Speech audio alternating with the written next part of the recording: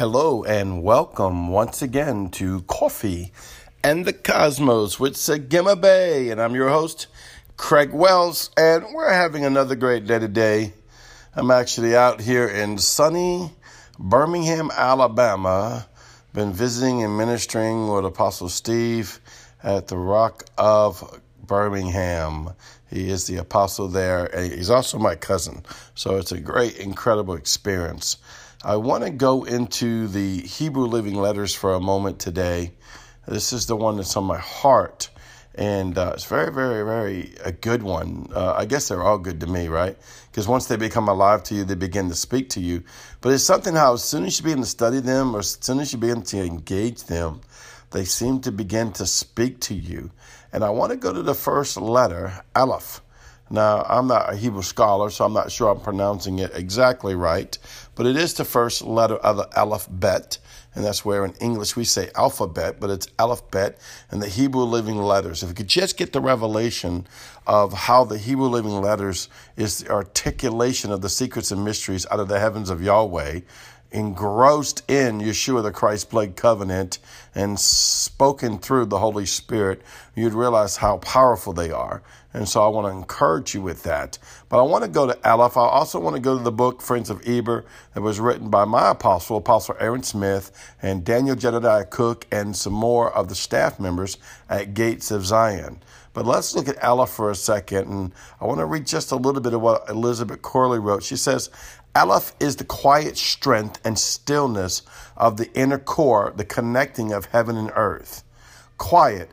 Aleph is one of the two letters that do not have a unique sound. It takes on a vowel sound, but is considered a silent letter. It has strength, and this is the part that Yahweh showed me. It's weird how the more I say weird, I guess it's becoming normal, right? The more you press into the Holy Spirit and the more you press into the mysteries and secrets. I remember, I think I was at church ministering, and sometimes, in your mind's eye, you see things by Holy Spirit. Of course, you got your own imagination that you can have images revealed to you by Holy Spirit. And of course, you can make up your own stuff. But I don't believe I was making up my own stuff. I kept seeing this bull almost in a charging rage toward me, huge. Kind of remind me of, you remember when you were a kid, Paul Bunyan? I don't know if you're out of the country, if y'all read that book. When I was third grader, fourth grader. You had Paul Bunyan, he had this big bull, right? This big ox. And so it ran right in front of my face, and it was snorting. And even though it looked strong and serious and fierce, it wasn't angry, fierce, I knew it was for me. It was like looking at the face of Yahweh, or one of the characteristics of the face of Yahweh, of the ox, the lion, the eagle, the man, which is on the four living creatures, representing strength, representing the burden bearer. What Aleph means ox. It's an ox represents a strong burden bearer. The Aleph was an ox head in the early ancient Semitic of Hebrew. You see, the stillness in the core, the hand gesture of Aleph suggests by the menu foundation points to the body of the inner core, meaning still inside of you. Now think about this picture of this raging bull, right? It's this raging bull, this ox with these big horns and snorting, rushing up to my face, but giving this inner peace. Why? Because it is the burden bearer. What has Yeshua said? Take upon my yoke, because it's easy. Take upon my burden, because it's light. As well as he says that he will take upon your burdens. And I want to read this part that she explains, because it's really, really good. And it's talking about the Aleph is used as a prefix in a verb to mean I will. And think about this, man. The inner core of our will needs to connect to heaven. This becomes a revelation to me as I was looking at the phrase, the originated in Hebrew. The first word was Abra. It means I will create. The first Aleph is the prefix, I will. The word bara means to create. The second word of the phrase is cadaver, which means was spoken. Now, don't go off on some background movie. I'm thinking of a movie back when I was a kid when they would say abracadabra, right?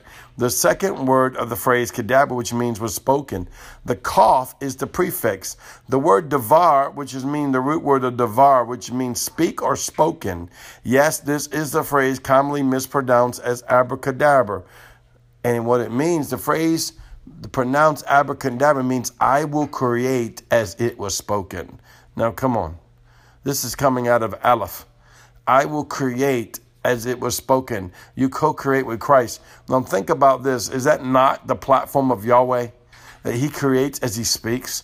And he doesn't actually have to physically speak like me and you. He's got the frequency of the essence of himself. As quick as he can think, beyond thought speed, it is created, it's done, and it's formulated, and it's made in its posture and its fullness. I love Yahweh. He is so incredibly wise. Just for a moment, I want to step back to the beginning of creation. If you go to Genesis and you go to Proverbs, you'll see that wisdom says that when the Lord created the heavens and the earth, I was there. You know, we have what a lot of people think the Big Bang Theory, or in the church world, we know God spoke it and it was. But if you look in creation, planets are still being made now today. The quiet, still voice of heaven and earth connection, the Aleph, is still creating. The abracadabra is still creating. I will create as it was spoken.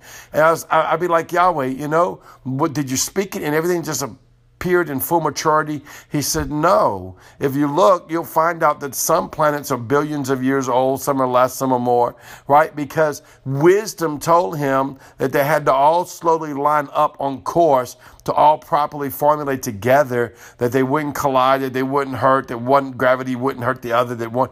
I mean, it's just all formulated. It's so perfect. Only a God beyond us, beyond our imagination, beyond our comprehension could comprehend it.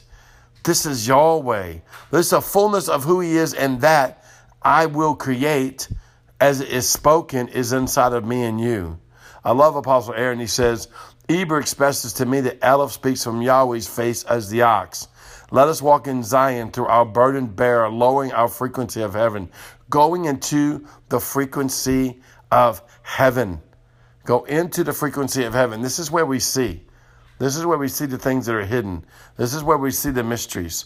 This is where we see the still calmness of the heaven and earth connection by allowing the ox of Yahweh, the burden bearer of Yahweh, to come and carry my burden, come and carry your burden, and bring you to a heaven and earth connection that I will co-create with Christ. Come on. I will co-create with Christ. I co-create this day. Sometimes, you know, everyone's like, oh, I want to co-create planets with God. Let's kind of see if you can co-create your spirit today. Let's see if you can co-create with God to have your peace today. That you can be a heaven and earth connection today and be full of love and joy and the fruits of the Spirit and the gifts of the Spirit. These are the kingdom traits of God. Go to Matthew, go to the Beatitudes. Listen, as far as out in space that we go, I mean, I'm Coffee in the Cosmos, right? I preach things out in the deep heavens. It must formulate into the natural realm of the framework of who you are.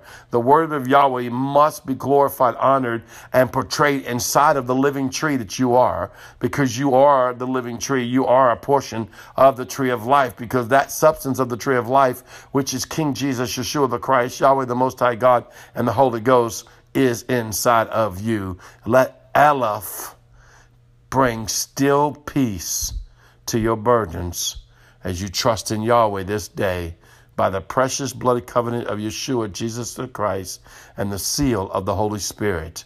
Well, I'll see you tomorrow. Remember, I love you. You are so beautiful. Shalom.